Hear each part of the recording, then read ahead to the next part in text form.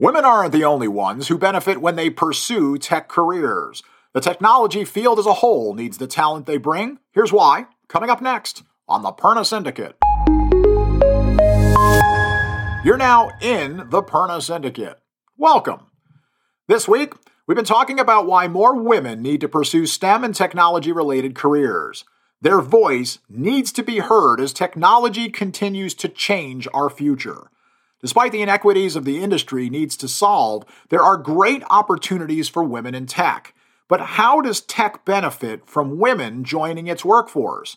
Well, Sami Arian, whom I've quoted all this week, believes that women approach technology challenges and solutions differently than men. In general, she says, women tend to adjust well to ambiguity and uncertainty. This allows them to round out the solutions that technology is striving to create.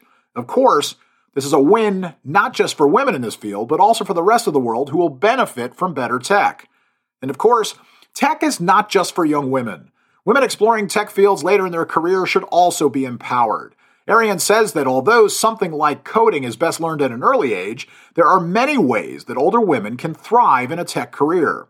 Their deeper work and life experience can give them an advantage in designing and engineering solutions to our everyday problems.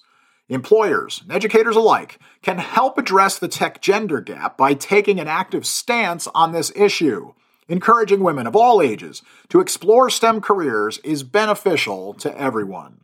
Tomorrow, we'll talk about empowering another minority group in the workplace, Hispanic youth. But they won't be a minority for long. We'll see you back here tomorrow on the Perna Syndicate. Take care.